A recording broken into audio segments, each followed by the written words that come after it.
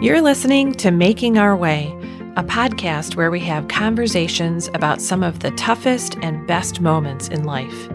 A place where we get a chance to hear from people who are creating a way forward in spite of and sometimes because of the struggles they face. This is a place for connection, to gain strength from each other. We are each other's keepers, and we can also be each other's teachers. We are better together. I'm your host, Marisa Penrod.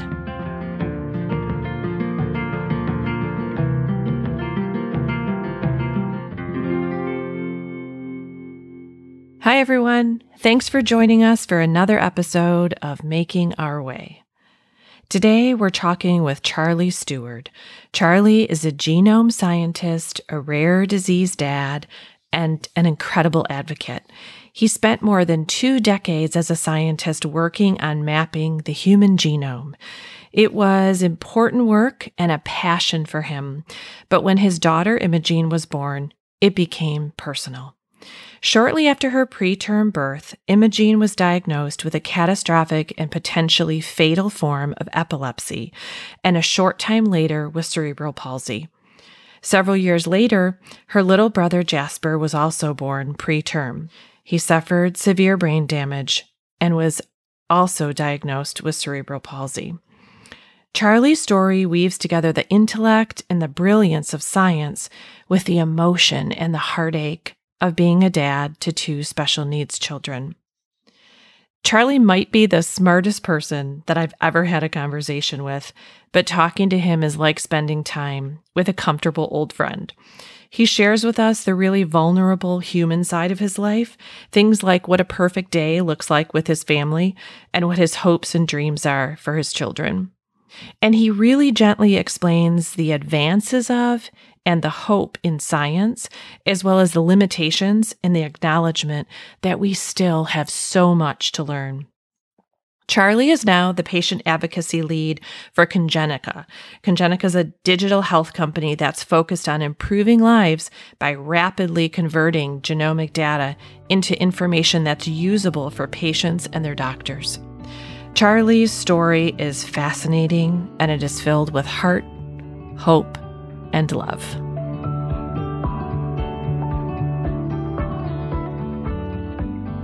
Hi, Charlie. It's good to have you here with us today. I have to tell you, when I thought about chatting with you, and you and I are, newly acquainted and getting to know each other, I struggled to know where to start because you have such an amazing background and an incredible history. And so I want us to talk about all that today. But will you get us started, Charlie, with just sharing with us a little bit of your professional background and what you do scientifically? So I'm a genome scientist. I've worked on the human genome in one form or another since 1994. And you can probably tell from my accent that I'm from the United Kingdom. And I've spent my career working on the Wellcome Genome campus, which is near Cambridge. And that is where the Sanger Institute is located. The Sanger Institute is most famous for generating around 1/3 of the human genome for the Human Genome Project. So I spent around 22 years working there. I worked on some really interesting projects, but obviously, the main thread was working on the human genome. I led the initial analysis for human chromosome 10 that was published in Nature back in 2004. And more latterly, I established a sort of international consortium of groups to work together to investigate genes that are thought or known to be involved with epilepsy. And the reason I started looking at epilepsy, it was the birth of my first child, my daughter Imogen. She was born in 2012, and she was very premature. She was 29 weeks. She was in intensive care for around a month. And when she came home, things were fine. She seemed to progress as normal until sort of around 6 months old, when she just stopped doing things. And she got really, really upset at different times of the day, which would just, as a parent's intuition, you just know there's something not right, but you can't put your finger on it. We took her to the GP, actually, because we were so concerned about, what we were seeing. And she was diagnosed with gastrointestinal reflux, which in situations such as this that I'm about to tell you about is a very common misdiagnosis. But anyway, a little while later, I mean, it was only sort of a matter of days or possibly a week or so, that she started to make these really curious movements, sort of jackknife movements, of the arms get thrown out and the eyes would roll, the head would turn to one side. And these happened in sort of clusters of around, every few seconds over a period of sort of 5 to 10 minutes. We videoed them and then we took her to our local hospital, which very luckily for us is the teaching hospital for Cambridge University, a hospital called Addenbrooke's, where she was diagnosed with a very severe form of epilepsy called West syndrome, or also known as infantile spasms. Essentially, what you have to do is to stop the spasms from occurring, because it's the spasms themselves that are causing massive brain malfunction or brain damage, if you like. And thankfully, our clinician who saw us was actually actively involved in a clinical trial that was looking at exactly this type of epilepsy, and she was enrolled in that, and her seizures stopped in 24 hours, which was just amazing. She began to develop again, not as perhaps as other children do, not at the same rate, but she did begin to develop again. But unfortunately, a couple of years, or a year and a half after that, she was diagnosed with very severe cerebral palsy. And so while she can't stand, she is actually able to speak, and she speaks 2 languages. My wife is from Germany, so Imogen is bilingual, and she'll often have to translate for me from German into English because my German is not as good as hers. That's amazing. Charlie, if I can just take you back to that time when you started noticing that, Imogen was struggling and she was having those jackknife movements, as you call it. So you are an accomplished scientist, but at this point, you're a new dad. What was going through your head from both perspectives? How were you processing that? Well, as a scientist, as I said, I was looking at the human genome. I had a very broad view of the human genome and all the different functions of genes that we know about there. And I think I was very, very ignorant about epilepsy. It was really not until we knew we had to go to accident emergency that my sort of scientific mind kicked in, because everything was dad. Everything was from a dad's point of view. And it wasn't at that time, I didn't think about my work being in any way related to what it was I was seeing. The emotions of a father were, at first, it was just sort of, well, it can't be anything serious, because that always happens to other people. It can't happen to me. Not so. Then, of course, when you do realise that there's something very, very serious, and when we got to accident emergency, we knew there was something wrong, but hadn't realised how serious it was. It wasn't until pretty much the clinician sat down with us. He was brilliant. He's an amazing clinician. He did everything right, I would say, in the way he approached us and spoke to us. But of course, you can't sugarcoat bad news, really, can you? It's a searing pain still to think about. I mean, I don't think about it all the time. I really, really don't, actually. But I do, when I still think about it, it's still one of those moments where life will never be the same again. It's a huge change, because we were given a leaflet. The clinician didn't say too much. He knows you're not going to be able to take it in. So what he's done is he's given you a leaflet which explains more about what it is he's just diagnosed you with. I remember looking through it and saying that 1 in 20 children who have this will die by the time they're age of 5. And I was thinking, 1 in 20, actually, that's not bad odds, really. But I mean, that sounds silly, doesn't it, in many ways? But you try to find the positives from such an awful diagnosis. And yeah, and thinking about, actually, both my wife and I were physically sick after that. So it's thinking back about it is, I try not to. Mm-hmm. Yeah, I understand. But Charlie, you've come so far from there, and with so much hope and some really, really pretty incredible answers in a clinical trial.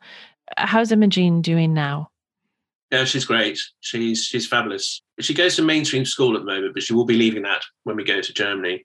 But she's immensely popular, and she has taught the school a huge amount. I had a chat with the headmaster who says, our school is such a better place with her here. She's taught us so much about what it is like to overcome adversity. We take things for granted that life is so easy, but we see Imogen and her struggles and just the way she gets over it. She's got a fabulous smile. She's very, very funny. She's got a wicked sense of humor. She really, really, truly does. I think that's interesting. I say that a lot about my Joseph, and especially when your child has a special medical need and, kind of a difficult road, I think as a parent, we feel like we have to fix it and we have to have all the answers. And I think I've learned, because Joseph's 18 now, that if I just pay attention, he will teach me more than I will ever be able to teach him. They really are incredible, incredible teachers. And I think it's because as kids, they focus on living, not on the future and what's coming, but just truly on what's in front of them. So you said Imogen has taught her school some things, and the headmaster is so grateful for her. What do you think she's taught you as a dad? I'm a much nicer person, I think. I'm probably much kinder, much more tolerant and understanding of everyone, because it's very easy to criticize people if you don't know who they are. The more you get to know people, the more to realize that everyone has something about them that perhaps they're insecure about or upset about, and that sort of thing. We've yet to experience any sort of negative comments.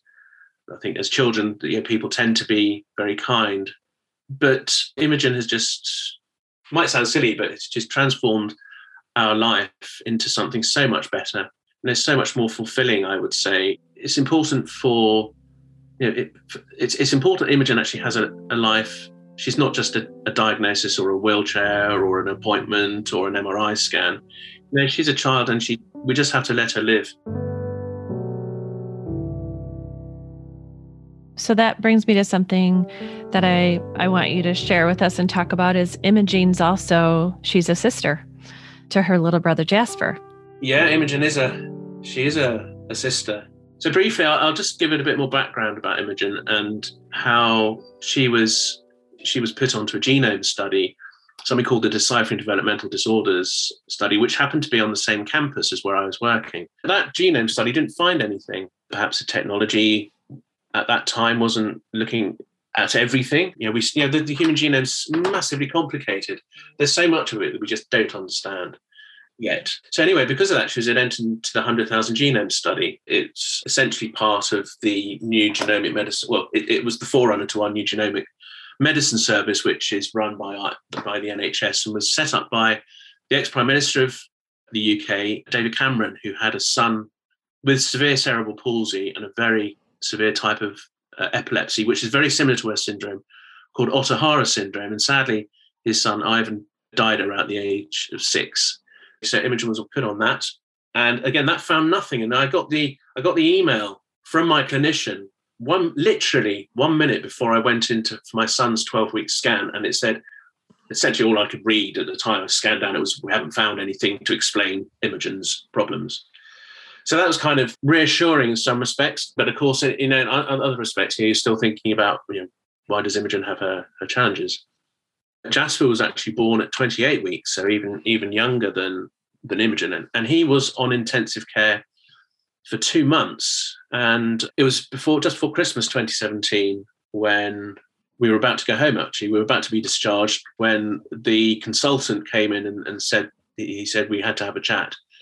In essence, he said to us, we're really, really worried about Jasper.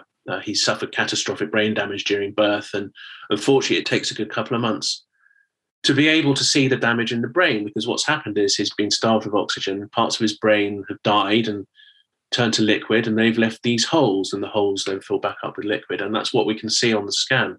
And of course, that means he's very likely to have cerebral palsy, autism, epilepsy, you name it, any neurological challenge he was potentially going to have. I'm not trying to compare the two events, but I think, we'd wanted to complete our family.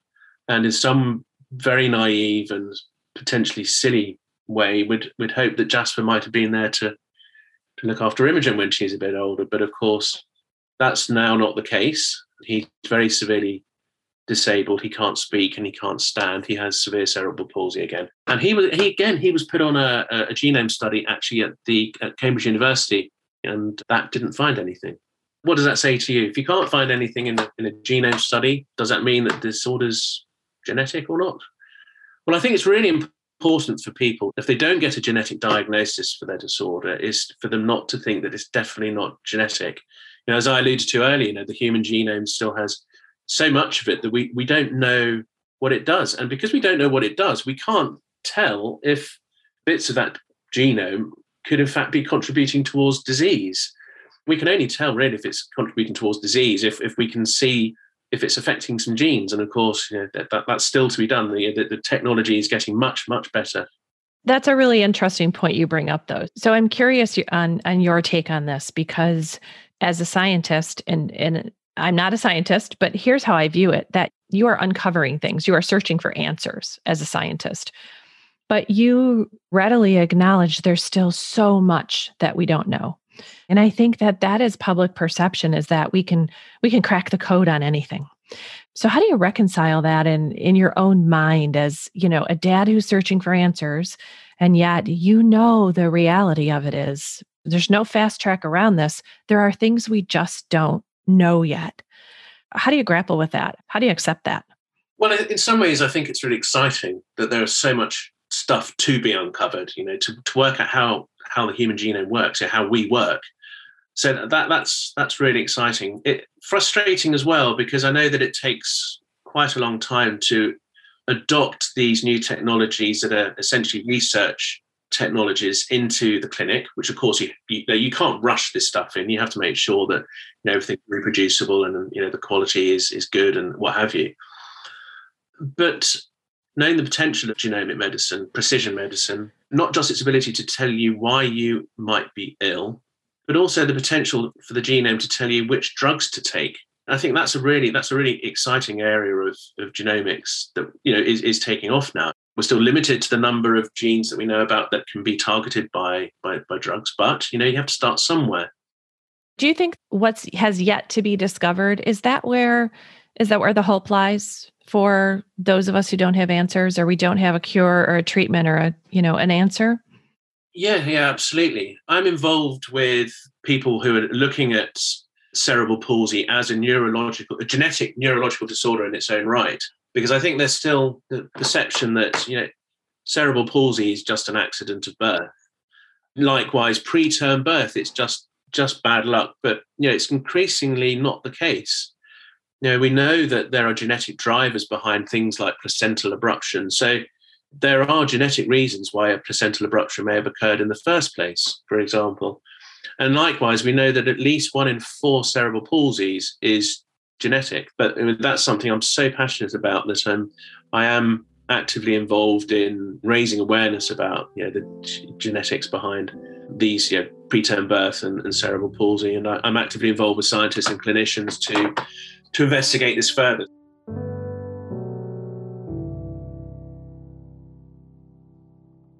What strikes me as you're sharing so much of, your journey, you really went from scientist to dad with a severe medical need for your own child.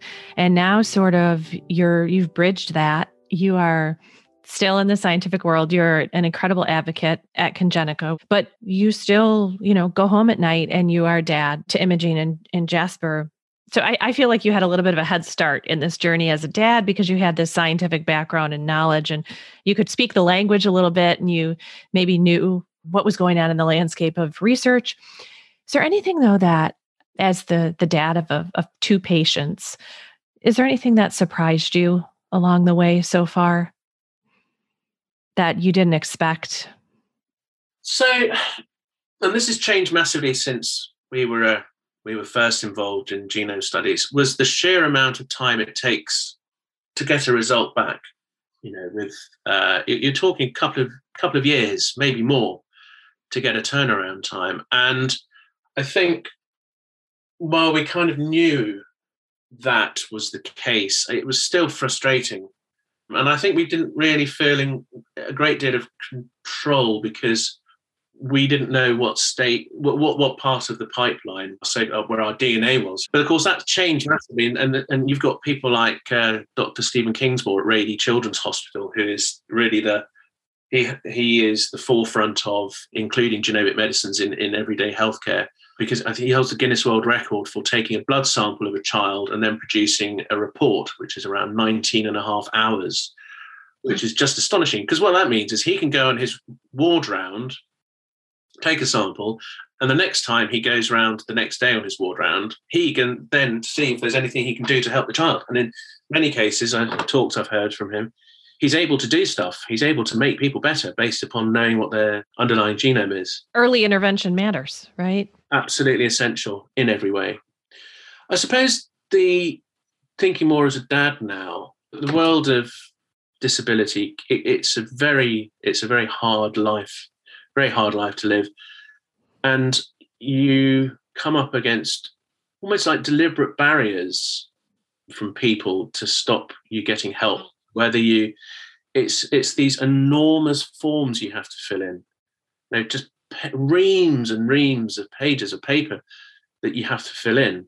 And it seems to me that it's slightly crazy that, you sit down with your pediatrician who knows you as well as anybody else does, apart from mum and dad.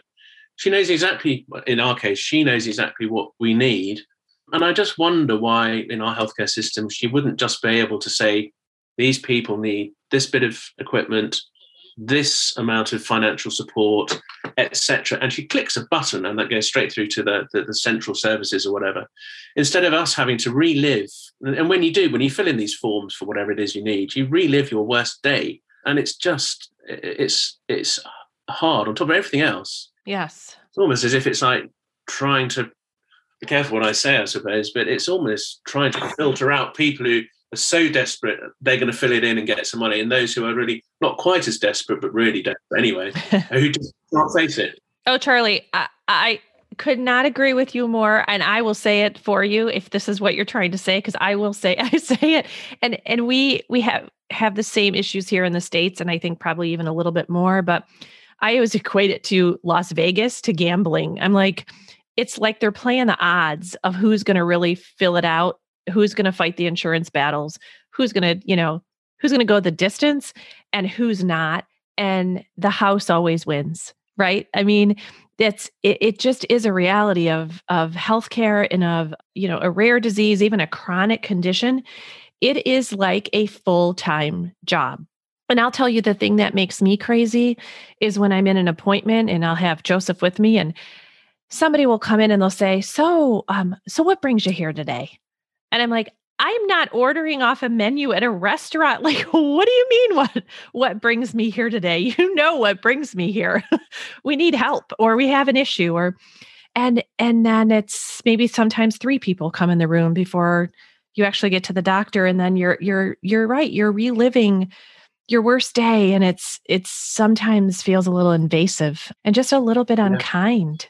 I think you've got it in your computer. Like, just pull up our records and you've got everything you need.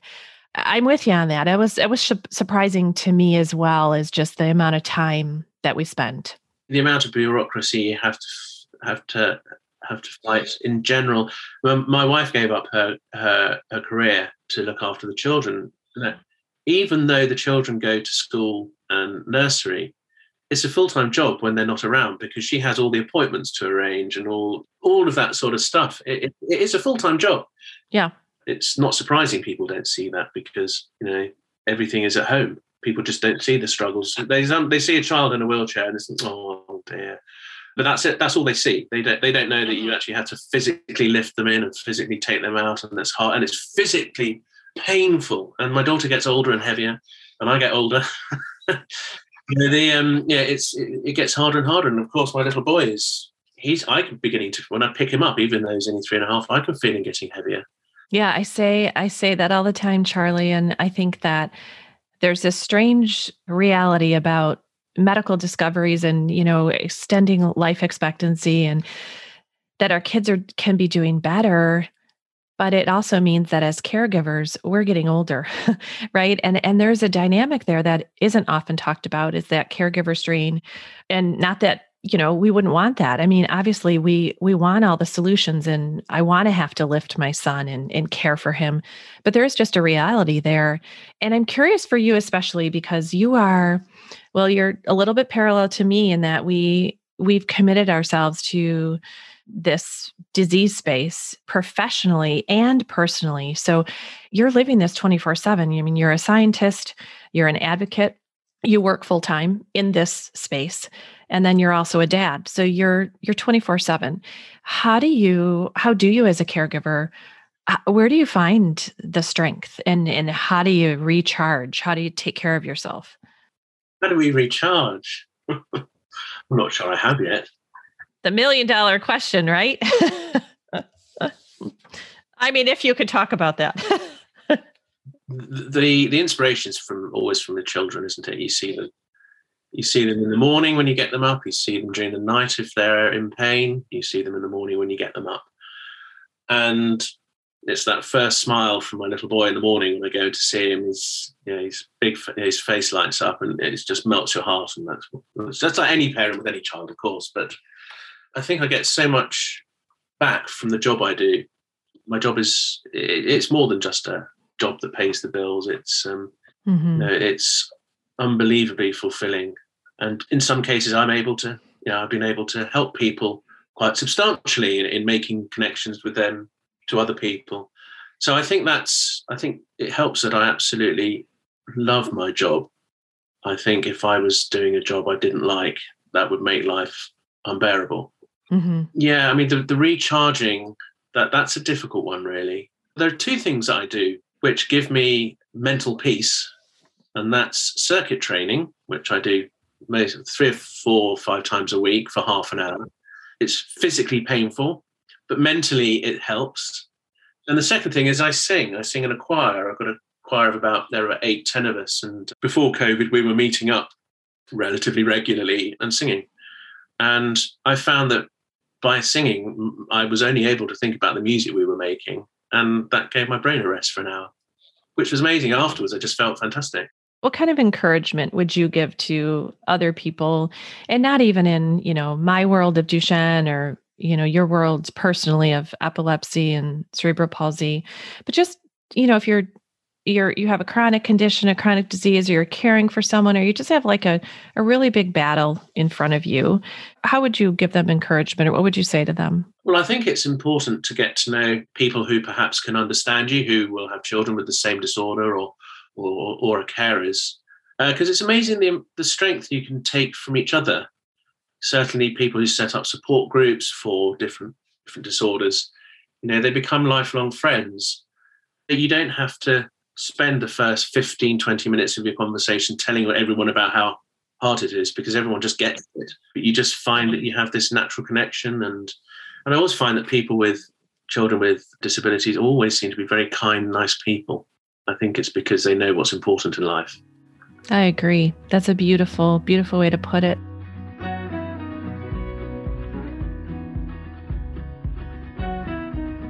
You talked about Jasper and him waking up in the morning and you seeing his smile right away.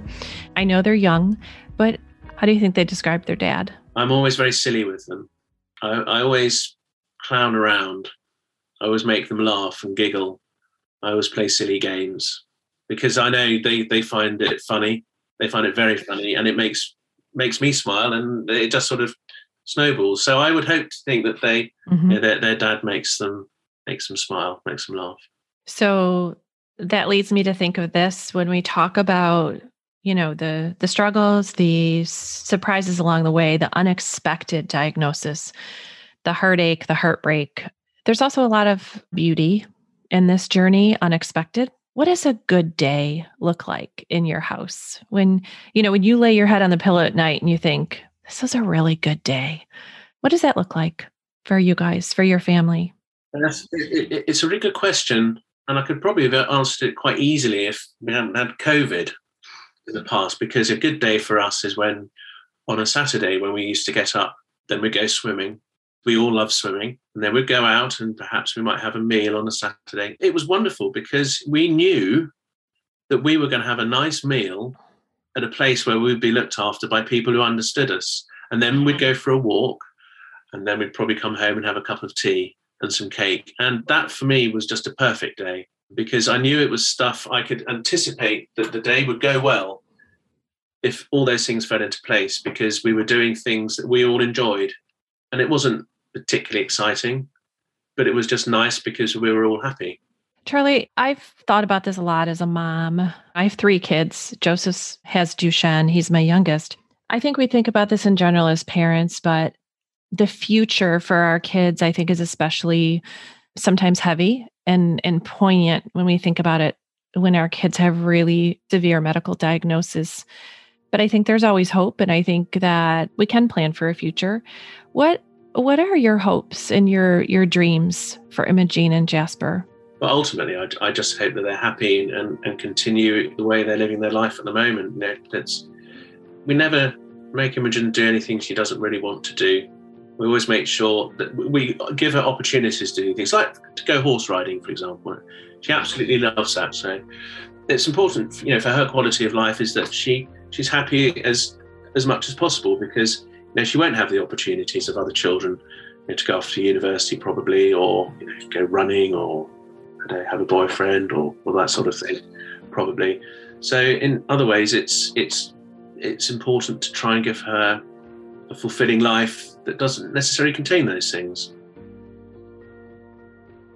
When you look at your, the last 20, 25 years, and we talked about the human genome, what do you see as the greatest contribution of the mapping of the genome to science? What's already happened now, and I mean in a general sense, not necessarily particularly for one disease or one treatment, but what do you think the greatest contribution is, and what could it be in the future when we talk about mapping that genome? So perhaps I can just turn that around slightly and make a comment about the sort of promises that we made when we first started the Human Genome Project. I remember back in 94, 95, someone at my work saying, oh, well, within 10 years, we'll have a cure for lung cancer. I was like, that's really exciting. And of course, that never happened. And we made similar promises to sort of the pharmaceutical industry. We said, when we finished the human genome in the early 2000s, we will be able to work with you and help, and we'll promise all sorts of stuff that we can do with you. And of course, that never materialized. And I think the pharma industry probably thought, is genomics really going to help us? And of course, I believe passionately that it does, and it will. And I think now we're beginning to see this sort of relationship with the pharma industry and genomics coming closer again, because actually now we are at a position where genomics can really help with drug design and looking at adverse reactions, all that sort of thing. So I would say that obviously the greatest impact has been in the area of health. There are lots of things that the human genome is interesting to look at. For example, it's interesting to look at things like ancestry and how you can sort of map different populations, how they've evolved over time. I mean, that's a really interesting subject, but I'm not so sure. I think the impact on human health is the greatest thing. And of course, as it gets cheaper and cheaper, it opens up so many more opportunities to people who are less well off, live in low income, middle income places. And this is something that I think the technology is getting to the state now where it's going to be sort of accessible to, if not all of the world, a lot of the world. That's where the massive, massive impact happens. So as we wrap up our time together, I'm curious, when I think about all of your experience, all the things that you are, scientist, advocate, and dad, when you look at all that together, you're 24 hours in a day, what do you hope your legacy is? Well, I always like to think that it would be great if I could leave the world just a tiny bit nicer than it was when I joined it.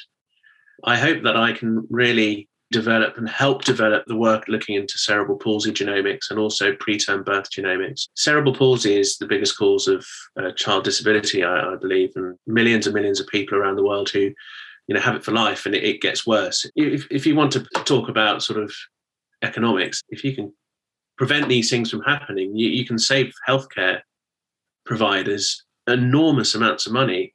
Of course, in my point of view, it's the life of the patient that's most important. Of course, you've got to take into consideration economics, but I would hope that I would have some impact on that, even if it's going to be tiny. I'm not one of these, super professors who leads all these sorts of studies, but I'm actively involved as a scientist and as a dad in these things.